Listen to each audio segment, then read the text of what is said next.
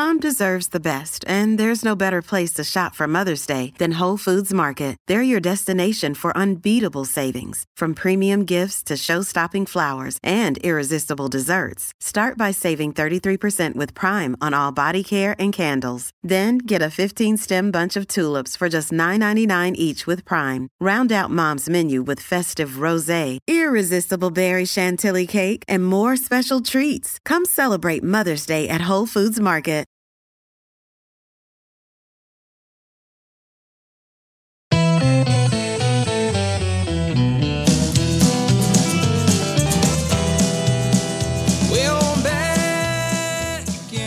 Well, welcome back, everybody, to another episode of True Crime on Easy Street. Is it snowing yet? Not yet. It's supposed to start, though, right?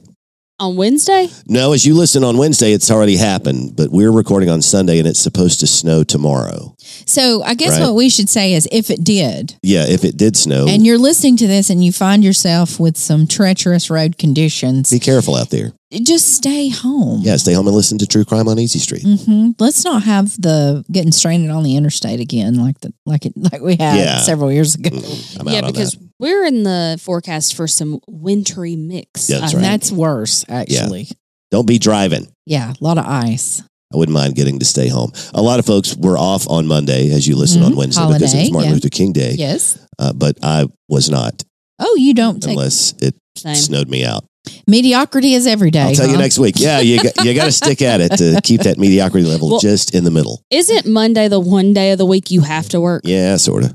It's I actually have to be there anyway. For the paper. What. Yeah. I got you. I got to do that anyway. Or I did that anyway. Yeah. As you listen. I'm Kelly Turner. I'm not a doctor. Scott Wright, mediocre journalist. Katie Givens, not a lawyer. I have a story to share. All right. And then if we do we have any shout outs? I've got a couple. Okay, go ahead. Do that first. You want me to? And then I'll do the story. Yeah. Okay, so Jamie Hicks reached out on Facebook last week. He said he has listened every episode. Awesome. It's 143, counting this one. I went back and counted. Okay. So, I thought he gave us a count. No, I went back and counted because he said he'd listened to them all. And we had that question a week or so ago. We didn't know how many it was. He said that he's not very technologically savvy, so he didn't know how to go on to Apple iTunes and give us a 5-star review. Right. So he said, this mention on Facebook we'll have to do. So that does just fine, Jamie. No, we that's appreciate perfect. you listening. If we see you out and about, we'll just take your phone from you and we will do it. We'll show you how to do that. Let's see. I have another one. Oh, Caitlin Jolly Gossett reached out again. Yeah. They have their own podcast now. She and her sister Callie. It's called Beyond 21. So if you want to find out, everybody check that out. What life is like for young 20-somethings growing up and they're getting married, and I think they're going to talk about their life experiences up to this point. So, all right, good deal. Be curious to hear a different take on the world. Okay. I listened to the first episode. It's pretty good. Good. All right. Well, everybody check that out this week. And Tara Stevens is a new friend of the show. She has started listening. She's a friend of ours, a former employee at Easy Street. Okay. She went to Miami with us a couple of years ago, and that was what Katie was referring to last week when she was talking about me littering the street with true crime business cards. Yes. And we went to Miami to see John Mulaney, the comedian. Yes. Do you remember the first joke that he told? When he congratulated us on our podcast. Yes. The applause has yet to die down. He's welcoming everybody, and he says, thanks for coming out, and congratulations to you all on your new podcast. That was the first joke of the night. Scott and I looked at each other and were like, we can't wait to tell Kelly. That's hilarious. Anyway, that's it for shout-outs. Awesome. Okay. All right. So this past week, my husband had lower back surgery, pretty invasive surgery. As if he weren't grumpy enough already. We went to Atlanta and had it done. And he is doing great, getting better and better every day. But the reason I'm sharing this is we had a very interesting experience in the hospital I don't even know if it was day or night. You know how it all runs together track in there. in the hospital with a tech who comes in to bring him his medication. And so she rolls the little cart in, and it's the first time we'd ever seen her. You know, you get used to your nurse and your tech that's on duty and the charge nurse, because you meet them all as they go through their shift, and everybody was fantastic there at Emory St. Joseph's. But this weird lady tech, and I'm going to say she was probably my age or a little older, so in her 40s. And she comes in and she's scanning on the computer all the medications. You can't just hand medications to a patient. You have to scan it, and it goes into their chart in the system. It's a way of they keep their inventory that way. Yes, absolutely. So she's doing that, and she says to us, people she just met, "Did you guys see where that doctor killed his wife?" And it's just beep, medication, beep, as she's talking. And she says, he gave her, and she mentioned some kind of medication. I don't even remember what it was. Yeah. And she said, you would think that he would be smarter as a doctor to know that they could trace that. I mean, the way things are in the hospital. And again, beep. So she's been thinking about this a lot. And DNA, you would think people would know, that you can't get away with it that way. Mm-hmm. It was just like the way. And Kevin turns and looks at me because he's not wanting to take anything that she's just handed him. Not now. And I kind of looked back at him, and it was such a weird experience. That is strange. But she talked about a couple of other medical folks who had murdered people. Did you mention the true crime aspect? I was about to say, did she recognize you from the true crime sphere? I don't think she had a clue who we were. And I think that this is probably why that was the only time we saw her. Is I don't know that she's great with people. Yeah, it doesn't sound like that's her forte. No, but at all. Anyways, he took the medicines that she gave him. Did he? And he was fine. Did you check under his pillow when you left? I'm just saying, if you're in healthcare, be careful what you say to the patient as you're scanning their medication to give to them. People you don't know. Yeah, it was just a strange but funny encounter. Hope you're not called to testify in a year or so. Anyways, so that was our only strange experience in the hospital, and it ended up being funny. So, and I think she genuinely was just trying to make conversation. I don't think she was trying to be strange or maybe creepy. You were the first people she'd spoken to that day, and she hadn't remembered how to do it yet. I don't know that they give her a lot of patient time, so so she didn't really know. Back to the warehouse, Ethel. We got some sheets and towels that need to be folded. Yeah. I'll let you go do that. But anyways, it was a great experience. So thought I'd share that. Well, it's good to hear that he's doing good. Yeah. So, do we have any more shout outs or anything that's going on that we need to talk about? There's a new book out about the story of Vicky White and Casey White. Oh, interesting. What's it called? It's going to take a minute. It's Manhunt, the search for Vicky and Casey White, the good, the bad, the ugly. They must have had to wrap that around to the back of the cover. And who wrote it? Rick Singleton is the retired Alabama sheriff who wrote the book. Okay, all right. And he is the guy who led the 11-day manhunt that ended with Vicky killing herself and Casey back in custody. So I'm guessing it's his prison that they escaped from to begin with. Yeah, the name sounded familiar. Or did she? Or did she? That's always the question.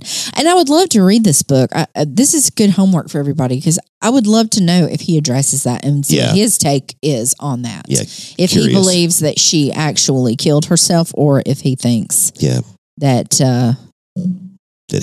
Casey White might have pulled that trigger. Yeah. And you can listen to our story about that. That's season 2, episode 22 from June of 2022. That's a lot of twos. But that's when it is. If 2 is your angel number. Yeah. There you go. That's all I have. Okay. All right. Good deal. I hope that's not all you have today. That's not all I have. So we have something special coming up at on Easy Street, our sponsor or one of our sponsors, by our main sponsor. Yeah. Where we get our namesake. Yeah, where the folks who bought all of our equipment. Yeah, and give us a wonderful studio to record. They have an event coming up. We have another partnering with the local community theater. Easy Street has done it again. They are so generous and continue to partner with our local community theater, and that's Theater Center. Mm-hmm. And so what they have coming up at that's what I just pulled up the calendar. February 7th, 8th, and 9th. Mm-hmm. It's a murder mystery interactive dinner theater. Yes. Experience. Mm-hmm. I'm super excited. Yeah, it sounds like it's going to be fun. I think it's going to be really funny. And so you can go online and purchase easystreet.ticketleap.com. Perfect. And get your tickets. You can get tickets for all 3 shows or just one or whatever. I think they're $15 a piece, and by the time you pay the service fee, it's $16.50. And Shane told me last night that he's going to print out some tickets and have them available for purchase at the desk, because we had a lady come in yesterday who did not want to fiddle with the internet, and we didn't have any tickets. So Shane's going to make sure that we have tickets at the desk this week, so that people can purchase those until they sell out. Yeah, and each show, will probably be a little bit different because it's interactive. Yeah. So you could come to all 3 shows and probably get a different experience. Yeah, I guess maybe they'll swap up the victim and the. Who knows? Well, it's audience participation, so I think it kind of. It depends. Okay. So come and be ready to have a good time. You're not going to be embarrassed or called out, you're not going to have to do that, but it's just going to be a fun interaction. I don't want people to think, oh God, I've got to go, and then they're going to make me do all this. No. It's just, laid back audience interaction. Yeah, so have a good time. It won't be mortifying like forgetting the lyrics to a song in front of 200 people while you're standing on stage. Yeah, that's true. So it I can't wonder be what that that's bad. like, Scott. Ugh, it's not good. Doesn't feel good at all. But you survived. I Here did. you are yet again. And So you notice I have notes in my hand today. So. and I can also, I was in the audience when that happened and didn't even notice. Yeah. I did. I noticed. Yeah, but I don't think I think the audience Maybe was just me, because I was waiting on my cue that didn't come. Yeah. See, I didn't even notice She was 7 table dancers. 7 table dancers. Never knew. Yeah. So I think you guys did a great job. So All right, all good. well. And they're going to do an even better job for the murder mystery. Even though Scott and Katie, you guys are not in. We're it. not in. No. it. Okay. Yeah. Are you going to go and just be a spectator? Yeah, I want to go see it at some point. Sure. Yeah. I think I'm going to go. I've got a work trip, but I'll be back on Friday, so I'll be at the Friday evening. I'll be show. at Friday too, because I have class on Wednesday and Thursday. I'll try to do not fun. Friday. It is a good weeknight activity too. I mean, come to the Wednesday and Thursday show. Mm-hmm. Is it Wednesday, Thursday, Friday? Yes, Okay. I would go to all 3 if I didn't have a work trip, because I want to see the different experience. Is it going to be closed? That's a private event? I mean, there won't be anybody else in there those 3 nights except for the folks who buy You their need tickets. a ticket at the door. Okay. Right. So you get a ticket and you will have a seat at a table, and you can order food. Are you guys going to have a special menu just for that night? I'm not sure if he's doing a special menu or just full just menu. the regular menu. Okay. So either way, it'll be great. The Christmas show was a specialty menu. Yeah. And it was great. Well, I think for this show, there's less tickets available each night than the Christmas show, so that people can be closer to the stage area instead of not be stuck back behind the bar trying to interact. Yeah. Gotcha. Makes sense. Okay. All right. Well, we'll be letting you know more information about that as the event gets closer and closer. So super excited. Everybody's looking at me. Mm-hmm. It's time to get your started. Turn. You're in the big chair today. And let me preface this before Scott gets started. Buckle up. Oh, yeah. I know a little bit about what he's going to talk about today, but I know I'm going to learn a lot more as we go through. So just get ready for absolute craziness. Are you guys ready for this? Are you sure? I don't know if I am or not. I'm really not. There may be some R-rated language today, and it won't be any language that I emit. It'll be you muttering WTF under your breath. All right. Even if you don't say the words, you're going to do it a couple of times today as you listen to this one. I'll try to watch my language. Please do. Check your calendars, guys. I promise. It's January out there. Mm-hmm. It's not April the 1st. This is not an April Fool's Day prank. I know. Although this story is, it has its home in a prank. Mm-hmm. But this prank is, it's much more cruel than anything that you've ever done to anyone else or had perpetrated on you, unless you have some really screwed up friends, in which case, start your own podcast. This is a very sinister prank, actually. Yeah. You'd have to work pretty hard to have friends that can come up with something crazier than what's going to happen today. Is that enough build-up? You think we have everybody's attention now? This is beyond calling the grocery store or the Walmart and having them page, see more butts. Yeah. or something like that. Yeah. Or is your refrigerator running? All those kind of things. It's Which worse. you can't really prank call anybody nowadays. It's tougher now. It is very difficult. Back in the day, Katie, let me just tell you this. It used to be very easy to pick up your phone and pick a random number out of this thing called a phone book we used to have that had numbers in it. And it had the names. If you've seen of the people. that scene from The Jerk, where the guy just randomly stabs his finger into the phone book. And you just... Navin Johnson. Yeah, there you go. And so you Guy, gas pumper. You could randomly call a number and whoever on the other end would answer, and you could, it's a prank call. And there was no caller ID. Now, once caller ID was, or star 69. We're going to talk about star 69 today. For All sure. right, good. Yeah. You could, if someone prank called you and they hung up, you could hit star 69 and it would call the number back to you. Yep. That just called you. But what if you star 67? Star 67 was a way to hide your number. Oh, yeah, that's right. Does that still work? ID. I doubt it. I doubt it even. I doubt it. I think that was the way landlines were switched. Yeah. We need to try that after the show. Okay, Does anyone have a landline? Well, we've got one here at the office. Yeah, we can try that one. All right, we're going to prank call somebody after this show. Let's prank call your husband. Let's not. Get him out of bed. Let's let him rest. Okay. All right, guys. So I've watched the Netflix documentary about this story that we're going to talk about today. And I have read the story in the Louisville, Kentucky Courier General that got the whole documentary started. And I did some additional research too, and we'll talk about that a little bit later. We'll pass along some of that. We'll give you our insights about what we think happened. Don't forget, this is a team of experts after all. Yes.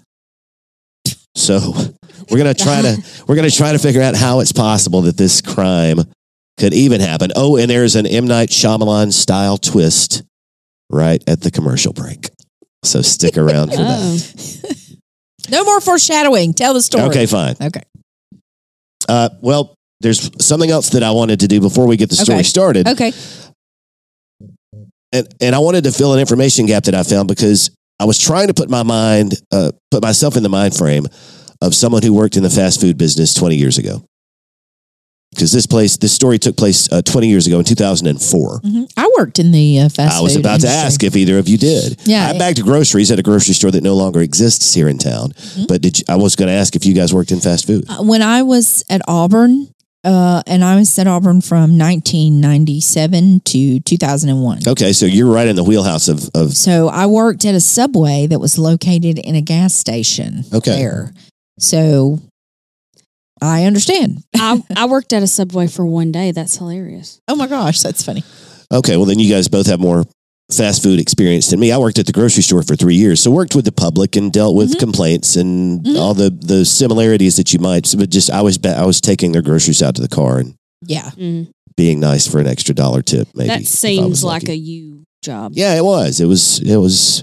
I learned how to deal with the public, and I've thank goodness because I've had to do it ever since. Yeah.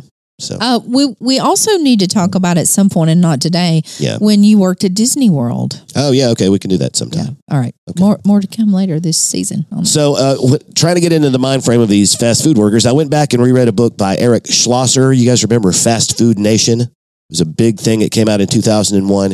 It was investigative dive into fast food, all aspects of it, where the food comes from, the potato farms out in the West, the beef, the cattle producers, and how it all worked together. And one of the chapters was about the workers themselves. So fast food jobs had sort of become a rite of passage for American kids, like as we just discussed. Lower wages, sure, but few skills were required to do the jobs.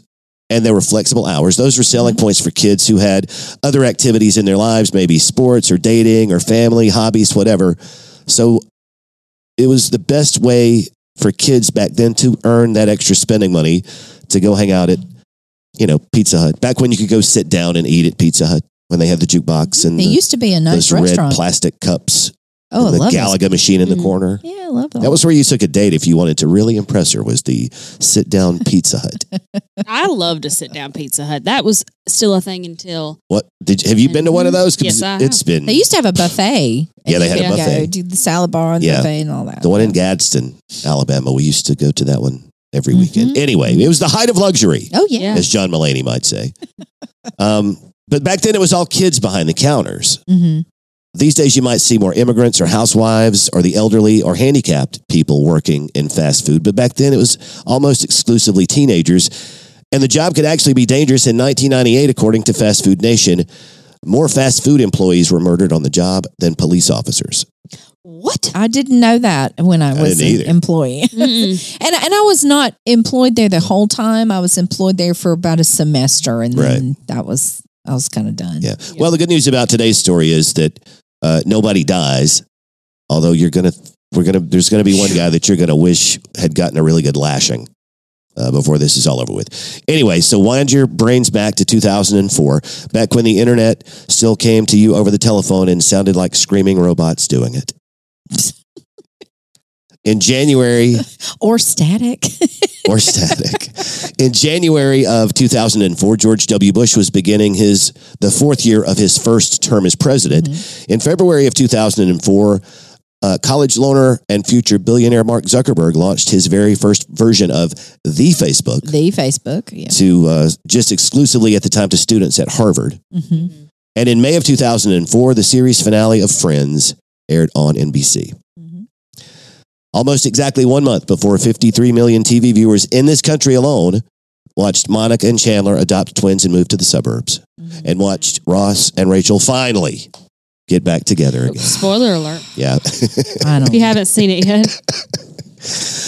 Just a month before that happened, a phone rang in the manager's office at the McDonald's restaurant in Mount Washington, Kentucky. It was late afternoon of April the 9th, 2004. A man who identified himself as Officer Scott, no relation of mine, called the restaurant and claimed that an employee had been accused of stealing a customer's purse. The only employee on the clock that night who fit the description provided by Officer Scott was newly turned 18-year-old Louise Ogborn. The high school senior and church-going former Girl Scout had been a model employee for the 4 months she'd been there so far, working beneath the golden arches. But when Officer Scott called the store just before 5, Louise Ogborn became the prime suspect. She fit the vague general description provided by the caller, and so she was called into the manager's office. The man on the phone told assistant manager Donna Jean Summers that one of two scenarios was about to take place. Either Louise was going to be arrested and taken to jail, or Summers could personally search the employee for evidence of theft while locked in the privacy of the manager's office. Option one. Option one. Maybe would have been a good idea. So, the cop was saying things like, we're shorthanded today. You got to help us out. If you care about your employee, we can just end this now, but we need you to do the strip search until we can get officers on the location. Strip search. Yep, very important. Right. The strip search. Yeah. So with what she thought was permission from the local police department, Assistant Manager Summers began her search. She led Louise into the small office, locked the door behind them, and proceeded to follow the instructions given to her over the phone. Over the phone? Following those instructions over the phone, Lord. Summers ordered Louise to remove one item of clothing at a time until she was completely naked. Good Lord. As Louise grabbed a cook's apron to try and cover her naked body, the assistant manager grabbed the clothes and Louise's car keys, put them in a bag, and took them out to her car, put them in the front seat because the cop said, we're going to come by and pick up the clothes in a minute. Just go put them in the car. What? None of this makes any sense. I know. WTF, right? I told you. Good Lord. She is 18. Yeah. She's 18. That's and right. now has nothing on in the manager's office of a McDonald's in Kentucky. Yep. And her possessions, all that she owns, is now in the car of the manager. Well, Summers said that after several minutes, she asked the caller why it was taking so long for the police to get there, especially since the Mount Washington Police Department was less than a mile away. That's the question she chose to ask. Yep. them. But as Summers explained later in court, the caller sounded official, always remained calm and professional in demeanor, and had a logical answer for any question she asked. I'm going to assume that this manager, what's the manager's name? Donna Jean Summers. Donna Jean. I'm going to assume that Donna Jean grew up in the era of prank calls.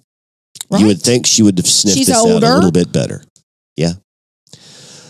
Summers said later she even thought she could hear police radios in the background as the officer spoke to her over the phone. Okay. And he even name-dropped the restaurant's general manager.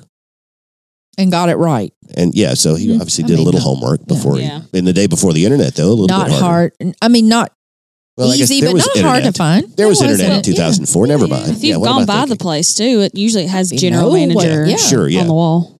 So at this point in that office, the tears were beginning to flow, as you might suspect. Louise was standing there crying, trying to cover her body with a cook's apron. Good Lord, and obviously she doesn't have anything. Yeah, speaking of the cook, he at one point refused to go along with the caller's instructions to remove the apron and describe Louise's naked body over the phone. Good, stop. No. How many stops is that? The cook. The 18-year-old cook probably. So they call in. Bullshit, I'm not doing that. They call in the 18-year-old cook. Yep. And they say to him, I need you to take the apron off and describe the suspect's naked body over the phone from head to toe. And he literally said, bullshit. I don't know if he literally said it, but he didn't do it. He basically said, you know what? I'm out. Yeah. Yeah, smelled a rat. Yeah. But and still, despite the fact that the cook refused, no one called the police or demanded that the search be stopped. Young, impressionable Louise, naked and with her car keys taken from her, said later that she was too scared to try and leave. Mm-hmm. She doesn't have any clothes on. She's got to walk through a McDonald's. Exactly. She needed the job too, and she knew she hadn't stolen anything. That's everybody's common nightmare is being naked in a public place. Like, you ever had that dream? Yes, sure. That's insane. So, but Louise trusted the adults who were in the room, exercising their authority over her. Louise had grown up in a military family. Her mom and dad had always told her, yes, sir, no, sir. You don't question your elders. You do what they tell you to do always. Seems like always shouldn't have been. Yeah, maybe leave out the always. Now, at this point, the strip search had been going on for over an hour. Good Lord. There's no wallet. And She's got no wallet. It was far from over. Oh, my God. Because the caller said he had McDonald's corporate on the line, and the company officials wanted to hear the investigation reach its conclusion no matter what it took to get there. So when Summers told the voice on the phone that she was needed at the front of the store to go and handle some customer issues, Officer Scott told her to call her fiance and have him drive down to the store. A male figure in the room would do some good, maybe. Louise wouldn't try to escape, I guess. What? So if you think that the assistant manager, Donna Jean Summers, is an idiot, wait until I tell you about the guy she planned to marry. How did the caller, did they figure out that she had a fiance? Did the caller just say, do you have a husband? Is there a male there that you trust, or a male person in your life, your husband, your boyfriend? And she said, sure, I'm about to get married. I'll call my fiance. Donna Jean. Why? Yeah. So 42-year-old Walter Nix, the fiance, he arrived at the Mount Washington McDonald's. Say the age again? 42. 42. Yeah. He got there about 6 o'clock that night. A full-grown man. Full-grown man. Now, Summers at this point got her fiance up to speed, so she told him, look, there's an 18-year-old girl in the office. The police are on the phone. They have some instructions for you because she's been accused of stealing. Also, Louise's home in a neighboring town is now being searched by the police, which is why they can't show up yet.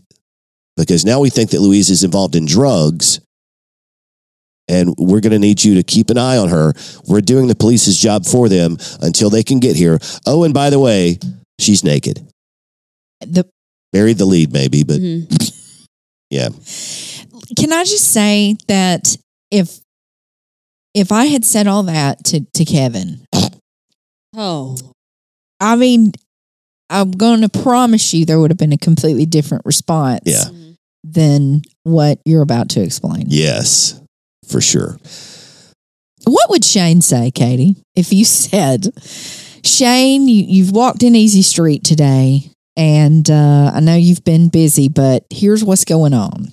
Oh, there's no got a naked 18-year-old in the office. I need you to take over. I need you to take over, make sure, they're searching her home. I think he would have me committed. He'd be like, how are you this stupid? You don't need to be out in society. Yeah. Oh my God. Give me your car keys. Go sit What in did a chair. you take? Yeah. Walter Nix was a father of two, an exterminator by trade, a church-going man, and a Little League coach from right there in Mount Washington. Oh my gosh. A good guy, friends said later, never even had a speeding ticket. At this point, the unduly deputized Nix sat down in his future wife's office chair, picked up the phone and began to follow Officer Scott's instructions. Oh, no. First, Nix pulled the apron away, leaving Louise nude again, and as directed, described her body to the caller. No. What the 18-year-old said. Yeah. Screw y'all, I'm out. Then Nix, as instructed, had Louise perform a few dance moves with her arms raised to see if she was concealing anything that would, quote, shake out. Stop. I'm laughing because I'm uncomfortable. Yes. I'm not. Yeah. Mm-hmm. What? Well, take a deep breath because next came jumping jacks, deep knee bends, running in place, naked jumping jacks, standing on a swivel chair, and then standing on a desk. I mean, do we not know even when they search you when you go into prison, it doesn't take this long? All this while, Louise is completely naked. The cook's apron thrown over a chair. I would want to say, what was in this wallet? Yeah. Why is it so important? Yeah. At some point, you have to start questioning authority, right? Not yet, though. Next, as directed, Walter Nix made Louise sit on his lap and kiss him. The caller said doing so would allow Nix to smell anything that might be on her breath, such as alcohol or drugs. I'm not sure what drugs on your breath smell like. I guess if you've just smoked a joint. But she's been in the office for an hour now. Stop. I'm just saying. I can't. Okay. Every time Summers... You know what? I hope she farted on his lap. I do. Every time Summers unlocked the door and ducked back into the office for something, Nix handed Louise the apron so she could cover herself again as the caller instructed. When Summers left, the abuse began right where it left off. Repeatedly. For 2 hours.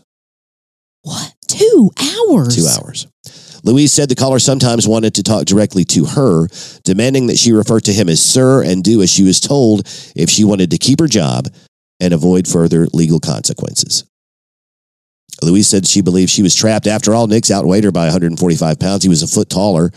And as far as both people knew in that office, at that time, they were talking to the police department. Well, and Nix is obviously a freaking moron. Mm-hmm. Yeah. And she can't overpower him. Right. He's believing everything he's hearing.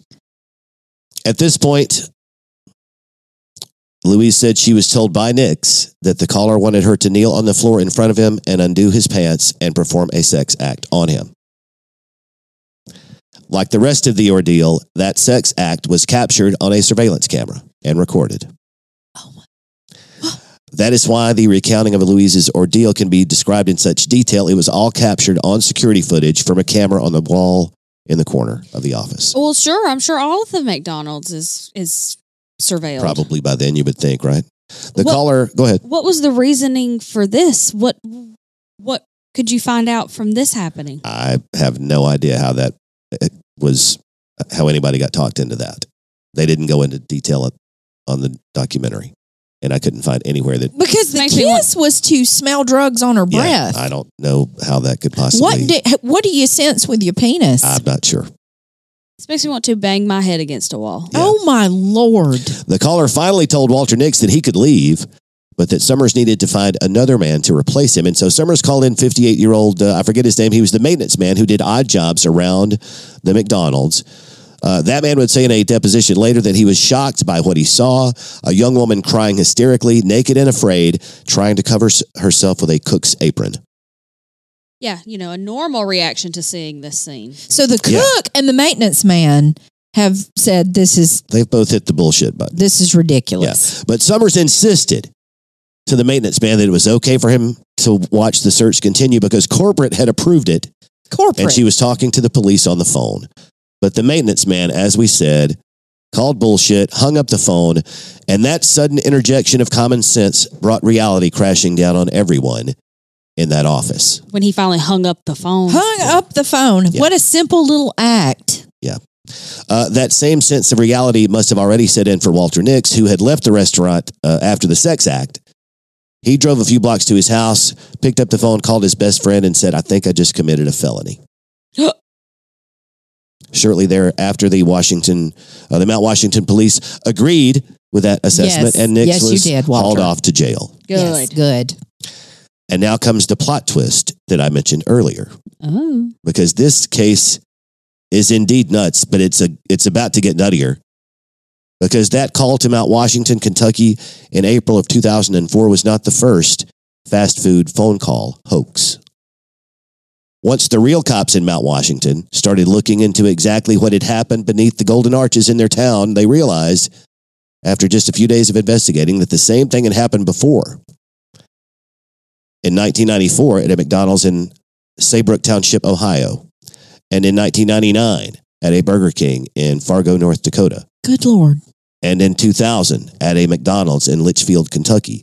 And in 2001 at a Hooters in Charleston, West Virginia. And in 2002 at a Taco Bell in Statesboro, Georgia.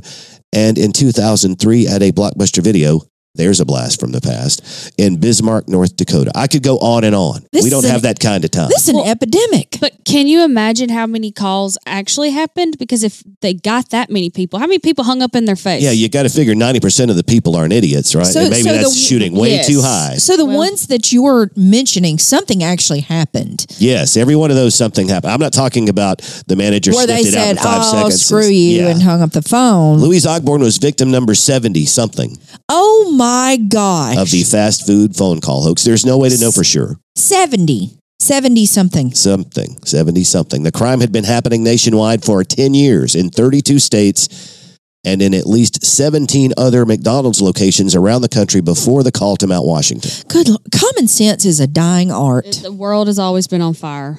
Right? I mean... Yeah. Oh. In fact, Ronald and Grimace and the rest of the McDonald's gang, they had already been defending their actions, or perhaps their inactions, is more accurate, in at least 4 lawsuits stemming from other such phone call hoaxes at their restaurants around the country. So they weren't telling their people that this has been an issue? Because I'll tell you, if there's like a phishing email scam that goes out now, I get an email about it saying, beware, this is happening. Don't do this. Like in my industry, like they send out warnings. Yep. Don't be an idiot like these other people. Right. Yeah. Oh my God. I mean, we're all thinking good grief at this point, right? Because I've run out of F-bombs when I listened to this the first time and the second time and the third time. Why in the world would rational, normal people, even if they're a bit naive or unsophisticated, which you could argue some of these people obviously were, how could he fall for such a hoax? Why did Louise stand there and submit to this? Mm-hmm. Why did Donna Jean Summers take the caller at his word that he was a police officer? Why in the whole wide world would an otherwise seemingly decent man like Walter Nix allow himself to be talked into committing a sex crime while being videotaped on a security camera? Well, here's the deal. Louise is, I know she's 18, but she's a child. Yeah. And she doesn't have any clothes on, and there's a big man in the room with her. That's right. Louise did that out of utter fear. Yes. Mm-hmm. And being completely and utterly vulnerable. Yep. I agree.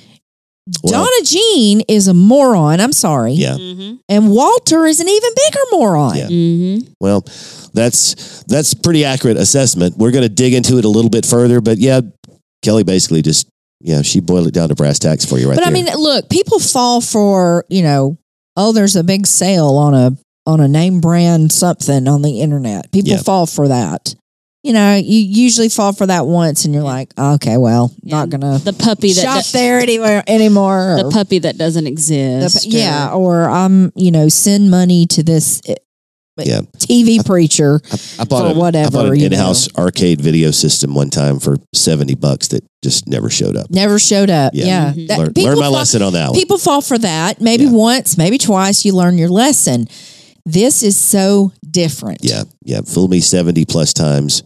Why in the world shame on me. Would your critical thinking skills go out the window? They apparently did, and we'll tell you more about maybe why right after this word from our sponsors. Today's episode is brought to you in part by A&W Outdoor Services, located right here in Cherokee County, Alabama. It's almost time to tidy up the deck, clean the gutters, and spruce up the yard and landscaping around your home, lake house, or creekside cabin.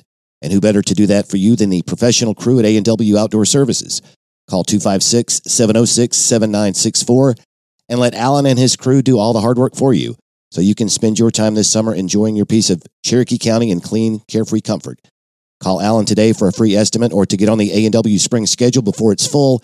That's A&W Outdoor Services at 256-706-7964. Hey guys, do you know what time it is? Tell us. It's time to plan your best vacation ever right here in beautiful Cherokee County, Alabama. Many outdoor adventures await. You can wet a hook in beautiful Weiss Lake, swing away at Cherokee Pines Golf Club, climb to the best view around at Cherokee Rock Village, hike the Little River Canyon National Preserve, take a days-long splash at Pirates Bay Water Park, and there's so much more. The Cherokee County Chamber of Commerce and Tourism has a full list of recommended lodging facilities, RV sites, and campgrounds, and they're all set up to suit your vacation needs, whatever they may be. So come see us from wherever you are located. And if you already live right here in Cherokee County, then plan your summer staycation with the Chamber by visiting cherokee-chamber.org. And thank you to all of our wonderful sponsors. Scott, I don't know if this can get more messed up. But can you make us feel better about it at all? I've got some more notes. Oh gosh. Okay. All right, so exactly what in the world was it that made young Louise Ogborn and assistant manager Donna Jean Summers and soon to be former fiance Walter Nix behave the way that they did? I don't even think you can throw Louise in there. Louise is a victim. I think you can. She's a 100% She is definitely a victim. That's right. But she's why the victim. But why?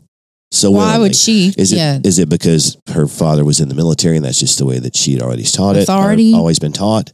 We'll get into some thoughts about that. But first, let's talk a bit more actually about exactly what happened on once the Mount Washington police got to the McDonald's. Because who finally called them? I'm sorry, Katie. Go ahead. Go ahead. I'm assuming the maybe Donna Jean did, or the maintenance man. Somebody called the real police, and they were there shortly. Probably the maintenance man who hung up. I bet.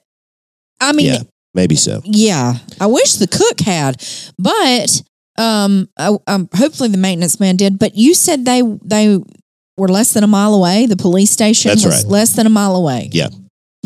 I mean, kind of how our town's set up.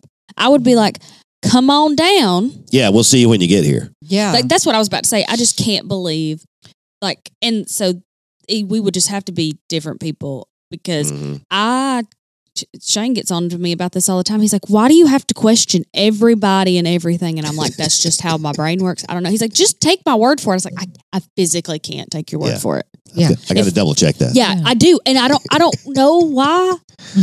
But I just do. So, I mean, exactly, Katie. Okay, Officer Scott, come on down and do the strip search yourself or take her to Like I said, call her in. Every time he was questioned, he was, yes, ma'am, I understand. We've got officers on the way. They'll be there as soon as we can. We're understaffed today. We're looking into the drug situation at Louise's house. We think her brother is involved in some nefarious dealings, and so we're there right now. We need you to hold her. We'll be there as soon as we can get there. Owen, please continue the strip search until we get there. Absolutely not. I'm laughing because it's so ludicrous. Yeah, if you didn't laugh, you'd cry. Exactly. Yeah. One detail that was unique about the Mount Washington phone call was that security video footage that I mentioned. Most of the dozens and dozens of other fast food phone call hoaxes that quickly began to come to light after the sexual assault on Louise were primarily comprised of victim statements and nothing else. They didn't have So finally cameras. in Mount Washington, they had video evidence that this had happened. Okay. For 10 years, other police departments around the country had largely ignored the reports of these hoaxes when they came in, either because they found the accusations too hard to believe or because they were nearly impossible to substantiate. Another factor to consider, most of the hoax calls, they occurred in smaller towns, many of them off the beaten path, seemingly selected at random, where smaller police departments lacked the resources and funding to conduct comprehensive investigations. Yeah, I mean, they didn't really have time. And if there's no hard evidence to support what everybody's saying, that's really hard. Yeah.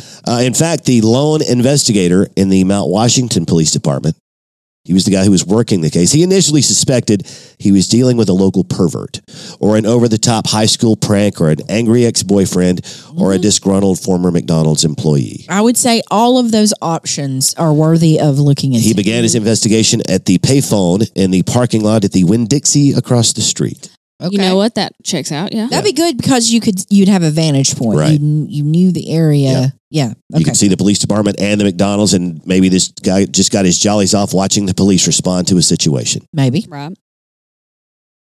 It was only after the investigator realized that the phone call or that the payphone across the street was a dead end, he did a Google search of McDonald's strip search. And then he realized immediately that he was dealing with a serial sexual predator who had been operating at will for years.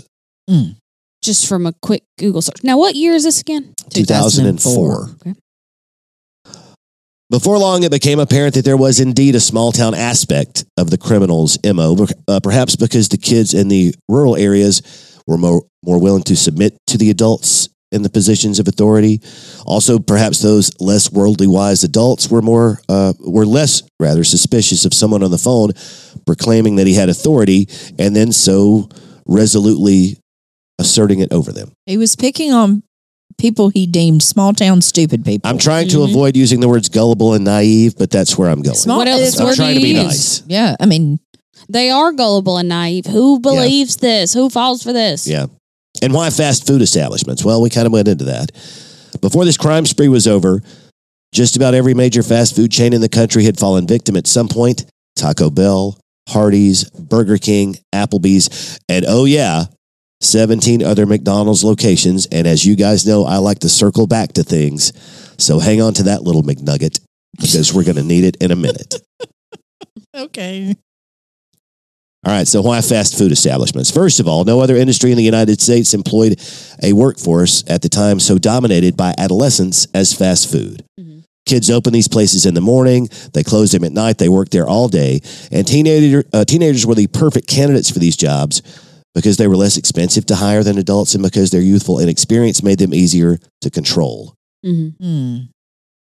Also, just part-time work. Yeah. Yeah, and part-time work is easier to staff and Yeah, and so the fast food industry started in 1940 when the McDonald's brothers opened their first restaurant in San Bernardino, California. They wanted to set up this Henry Ford-style assembly line, which wasn't a thing at the time. They called it the Speedy Service System, and it's still what's in use, a modified version of it at McDonald's and every other fast food restaurant in the world today. Right. One kid focuses on the buns, one kid does the patties, one kid makes the fries, one kid pours the shakes.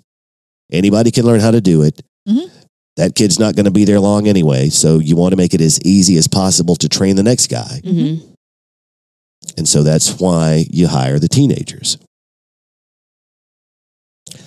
Okay, so I said that we were going to try and understand where everybody was coming from, Louise and Donna Jean and Walter, while they were having this hoax perpetrated on them. So let's try that. Kelly, warm up your voice because I want your input on some of what I'm about to talk about, which is social psychology. Oh.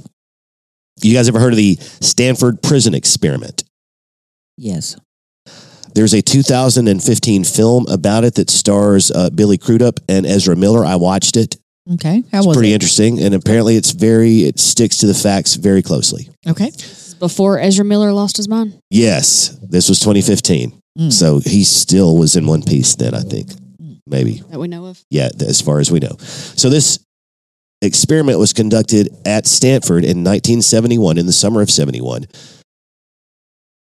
24 adult males were randomly assigned to be either a guard or a prisoner for what was planned to be a 2-week experiment. A coin flip determined which person was which. I've seen this movie.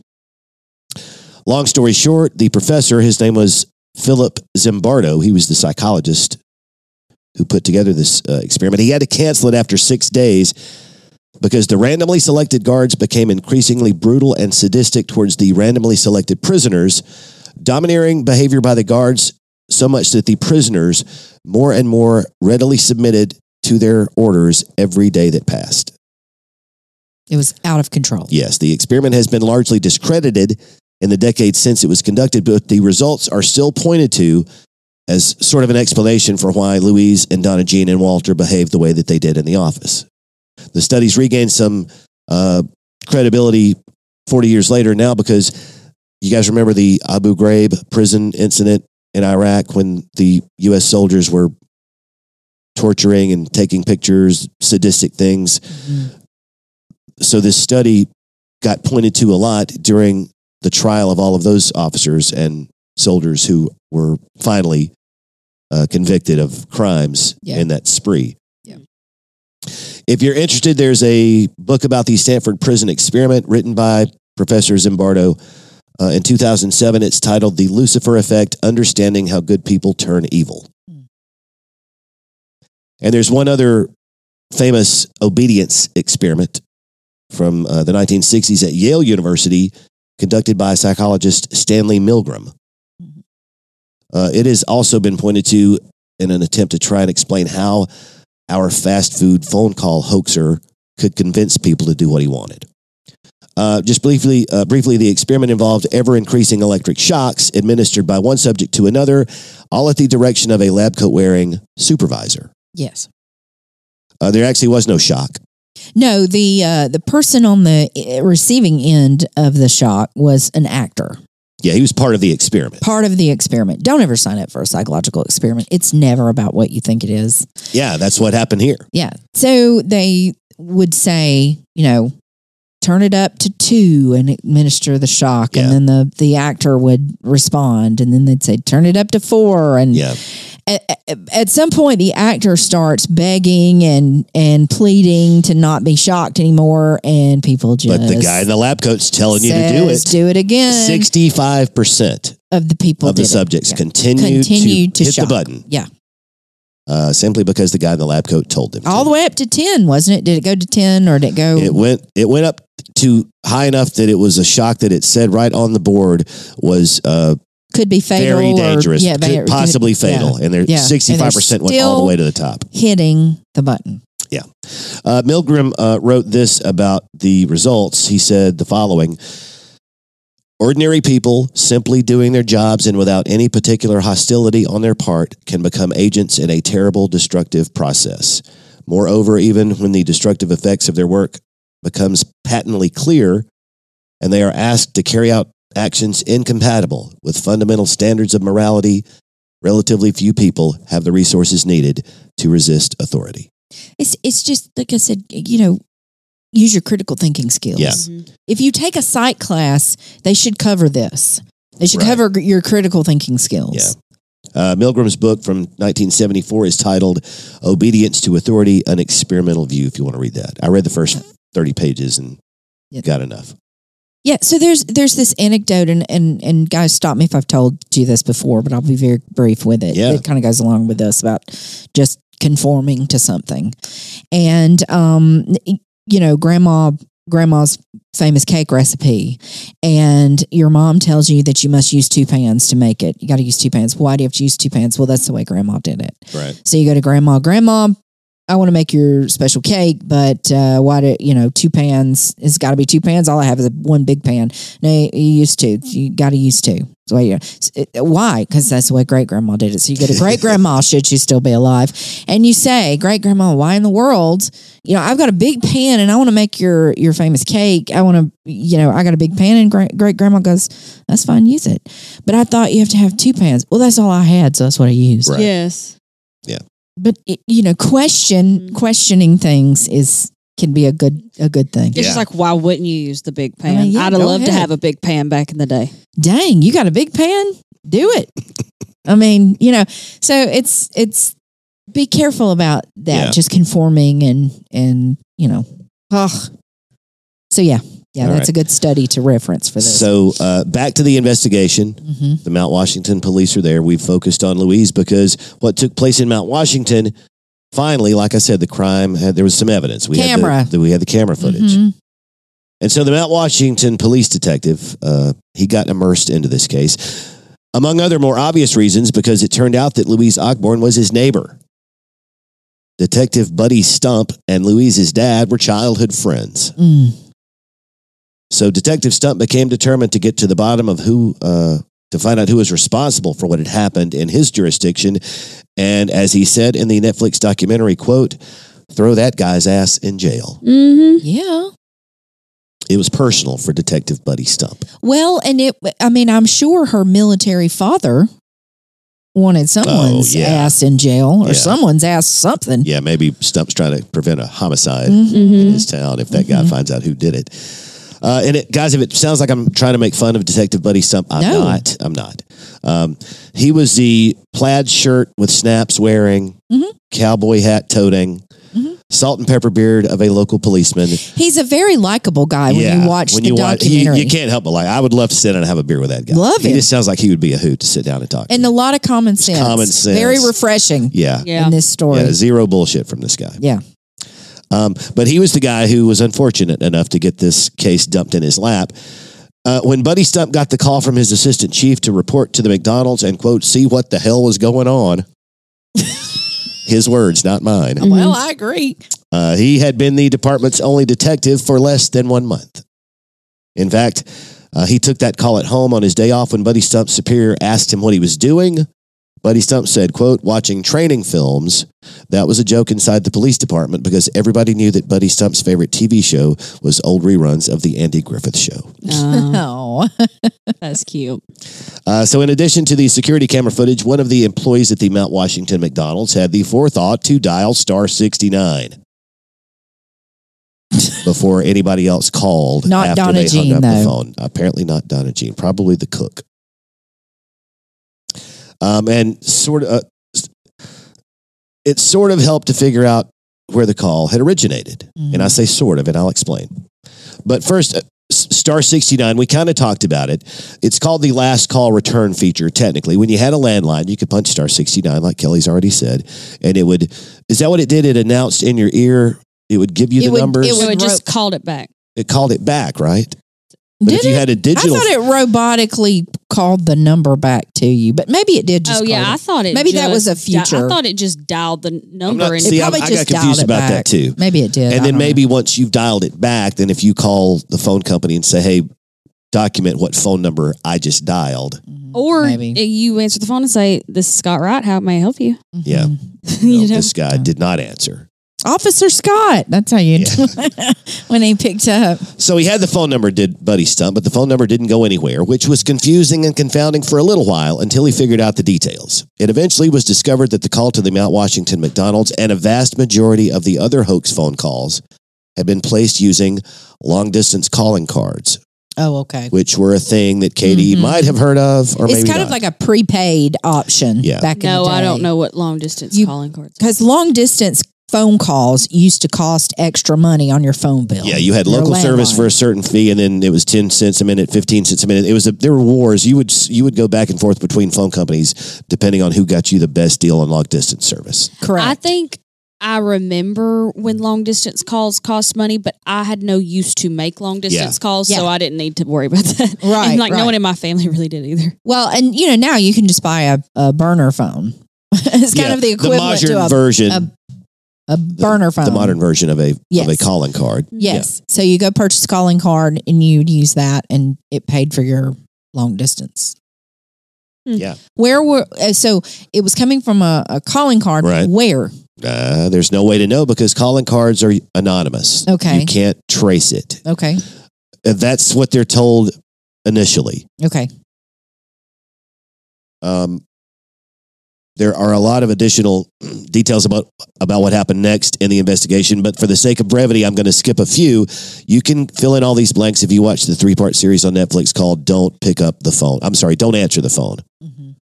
It's one or the other. Is it Don't Pick Up the Phone or Don't Pick Up the Phone? I think it is Don't Pick Up the Phone. Let me make sure. I think that's... it should say, Dear Lord, for the love of all that's good, don't pick up the phone. Pick up the phone. But Detective Stump, Don't Pick Up the Phone. So Detective Stump and a couple of other cops who were working on the case, and these guys are working independently. They all start to find each other as this case starts to come together. Mm-hmm. They tracked the long-distance calling card, finally, that was used to make the Mount Washington phone call to a payphone in Panama City, Florida.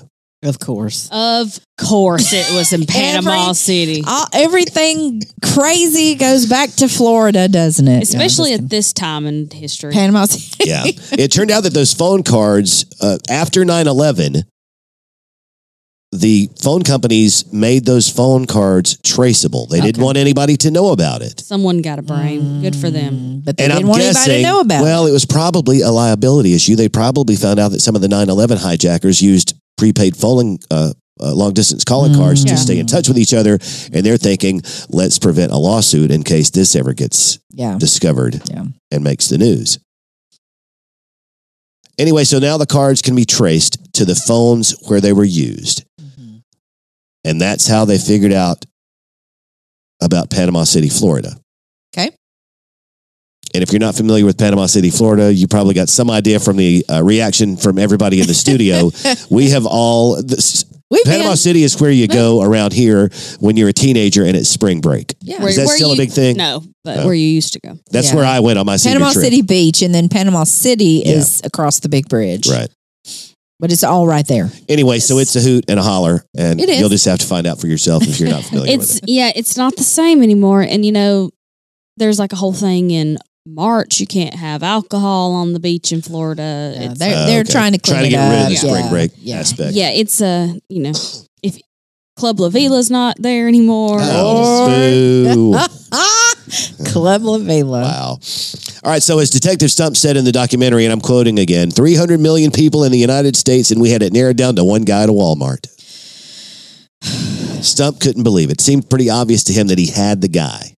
One guy in a Walmart in Panama City. Yeah. That is the busiest Walmart in the world, I think, if you've ever been there. They got security footage that was pointed down at the registers at the Walmart. A man was fairly quickly tracked down, and he was arrested. And as the detectives had suspected, the man who purchased the calling cards used in the Mount Washington McDonald's call was a wannabe cop. He actually worked in the state prison system. He'd applied for multiple police officer jobs through the years. He'd been a deputy. He'd ridden around on night patrols with other officers. This guy wanted to be a police officer. But why wasn't he? So he knew the lingo. I don't know. Maybe he was a weirdo. He had a job. Yeah, maybe. He got a job at one of the prisons in the area. And he was still working at that job. That's right. He was a Florida corrections officer. His name was David Stewart. He was arrested and he was charged with impersonating a police officer and solicitation of sodomy for what happened at the Mount Washington McDonald's. All right. He was extradited to Kentucky, and eventually he was brought to trial, and he eventually was acquitted for lack of evidence. I know. Even though every bit of evidence that had been compiled pointed straight to this guy and no one else. Well, it doesn't matter if it doesn't point to anyone else. You got to prove your case against that person. Was it a jury? The jury said it was impossible to prove that David Stewart had actually placed the phone calls, although the phone cards were found in his possession. And those phone calls were linked to at least 9 hoax phone calls. Those phone cards. So see, that's good evidence. That it doesn't have to be DNA or to be pretty good circumstantial evidence. Good evidence. Seems like it. It seems like if you put that in front of 10 different juries, you would just get a mixture of verdicts from that. I know. And this just happened to be the no vote. It's maddening. They just, wow. Okay. Well, here's something else you're not going to like. Ugh. In the Netflix documentary, there was an interview with the lawyer who defended the acquitted suspect, David Stewart, and he looked right into the camera. Right into it. Without a hint of a smile, and answered a question posed to him this way, and I'm quoting. He said, "Is my client innocent? I know my client is not guilty." Ugh. Well, Katie, help me with that. I've heard lawyers say, well, show me an innocent man. Yeah, sure. Lord. Yeah, I mean, that is a point. But what we're talking about in this moment, in this time, is did your client create all of this chaos? According to a jury, my client is not guilty. You absolutely believe that he did, based on your answer. Now, you didn't say that. Yeah. Because you're trying to play a little mind game. Guy did his job. He did his job. He did. Tiny bit of good news here. But the jury is the one who ultimately says. That's right. So... Tiny bit of good news is that after the suspect was arrested, the fast food hoax phone calls stopped nationwide and have never happened again. Shocker. Remember, I said earlier that this phone call hoax happened dozens of times over the years, beginning in 1994 in 32 states. And importantly, here for the rest of the story, here's our little McNugget from earlier. 17 other times at McDonald's. Mm-hmm. That was his favorite thing to target. Based on that revelation, Louise Ogborn sued McDonald's for $200 million. Because it had happened. Yes. They were not, they should have been telling claiming that folks. McDonald's corporate had failed to warn their restaurant management teams around the country that the hoax calls had been taking place for years. Seems valid. Yeah. Remember McDonald's? It seems like it wouldn't be worth it if it were one call that really went nowhere. Yeah. But you've got all these incidences where it went somewhere. They'd already settled other lawsuits McDonald's went had. somewhere, Yeah. you know? Yeah. And they were still keeping it quiet. Yeah, that's... How much money did Louise get? We'll get you there in just a minute. At one point during the civil trial, it even became known that the head of security for McDonald's recommended several improved measurements to make sure that this didn't happen, and he was ignored. Good for him, though. He's trying to do his job. It costs more to fix it than to just let it stay broken. And so this jury in Kentucky... An email? To send an email to everybody that this is happening? I think those went out, and I think that just didn't turn out not to be enough. You can't make sure somebody reads an email. Hold up. Wait a minute. They sent out emails? I don't know, but I mean, McDonald's said, look, we tried to spread the word. Via email? I'm not sure if it was email. Maybe it was snail mail. I mean, even if an email went out, that's something. Yeah. Well, this jury at Louise's civil trial, it was a 4-week-long trial, including 3 hours of security footage from the strip search. The jury saw every bit of it. Ooh. So they voted to slap McDonald's with a hefty fine for their negligence, despite the company's claim that they were in no way responsible for what happened to Louise or any of their other employees. Now, Louise did not get the $200 million. But after 13 hours of deliberation, the jury did give her $6.1 million. Okay, all right. The jury also awarded $1.1 million to Donna Jean Summers. What? Who sued McDonald's. She claimed that corporate had never warned her about this happening. And her life was over because her career was ruined. She'd been all over the newspapers. She was never going to work again. She said in court that it ruined her life. I'm sure that it did. Yeah. I don't know that I agree with her being successful in suing them, but, that's not for me to say. Well, Summers was ultimately placed on probation for a misdemeanor conviction in relation to the incident. She entered, Katie, help me out, an Alford plea. Oh, yes. Yeah. I was supposed to look that up. So that's I when think you say, you've got enough to convict me. I'm not saying that I'm guilty, but whatever. Basically, I'm throwing myself on the mercy of the court. Yeah. But the case is closed. We're not going to, if it were. Yeah, it's kind of like, it avoids trial. It does. Okay. It's kind of like what ultimately the West Memphis 3 ended up doing. Yeah. To get out of jail. Right. They basically said, we understand. That you think we did it. We're not saying that we did it. It's kind of a guilty plea. Why is the West Memphis 3 not on our list? No, it is. It is. But you're saying but you I'm avoid guilty. trial, and they said that to get out of prison, and so, but the case is closed. Right. It's a weird thing because they had already done so much time. In West Memphis. Are we ever going to do that story? We should do that. I don't know. We could. I should totally do that. Walter Nix. He got 5 years in prison for sexually abusing Louise, and I believe he served 2 of those years. Donna Jean's $1.1 million settlement was reduced to $400,000 on appeal. Okay. McDonald's also appealed the jury's decision in favor of Louise, of course. But in 2009, the Kentucky Court of Appeals upheld the verdict in favor of Louise and added interest and attorney's fees to the $6.1 million, knocked it up to $10.9 million. Wow. McDonald's appealed that decision to the Kentucky Supreme Court. And in 2010, before the case was heard, Louise and McDonald's settled for $1.1 million. What? Kentucky is a very conservative state. No, I wanted her to. Oh. And I'm sure that they were thinking about something that had happened in another case. There was a victim in Georgia who had sued and gotten her way through the court system. A judge threw out the lawsuit that she had filed against Taco Bell ultimately, and in his written decision, berated the victim for being so naive and gullible it's not even the company's fault. He said it's 100% your fault.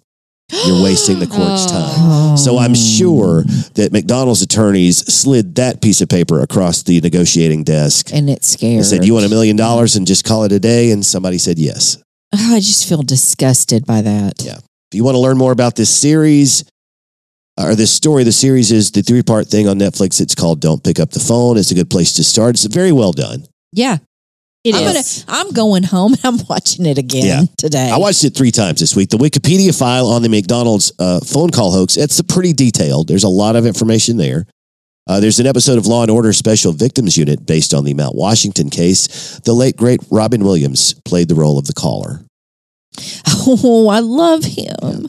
Yeah. There's a movie from 2012 called Compliance that tells the story of what happened to Louise Ogborn. It stars, among other actresses, Dreama Walker. Katie, you know her? It's from Gossip Girl. She's an actress that was on Gossip Girl. I never watched. I did. I bet I know who she is then. The film got mostly positive reviews on Rotten Tomatoes. It's called Gripping and Disturbing, and you can underline disturbing. Yeah, it's very disturbing. Yes. There's also an episode of My Favorite Murder. That's the podcast that I don't listen to regularly, but sometimes. They covered this in August of 2022, and I didn't listen to it before because I didn't want to steal anything from them. So, but I want to listen to it now. Definitely want to listen to them. There's so many different angles on this story that you could have approached it from 100 different ways, and it was nutty. So nutty is a great word for that. Yeah. Oh my gosh. I mean, guys, come on now. Public service announcement. Just, where do I even start with a public service announcement? Just use your common sense, everybody. Critical thinking skills. Let's question things before we buy them over the internet, before we do what a caller tells us, or a text message or an email. You can just delete those. It's okay. Don't click those email links. If it seems too good to be true, it probably is. It probably is. Don't send wire transfers. Yeah, don't eat yellow snow. No, don't do that. All right, we may get some of that. Maybe we've already had it here. Guys, don't forget to say something nice about us at Apple Podcasts. Give us a 5-star review. Leave those 4-star reviews and on down to yourself. Follow us on Facebook. We don't have 750 followers yet, but we'd love to have that by Kelly's birthday, which is March the 17th. So let's see if we can do that. Follow us on Facebook. Go to truecrimeoneasystreet.com.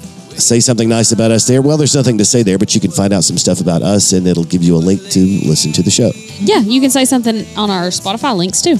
Yeah, do that. All right. Anything else, guys? Is that it? We're done? Yes. Good night, everybody.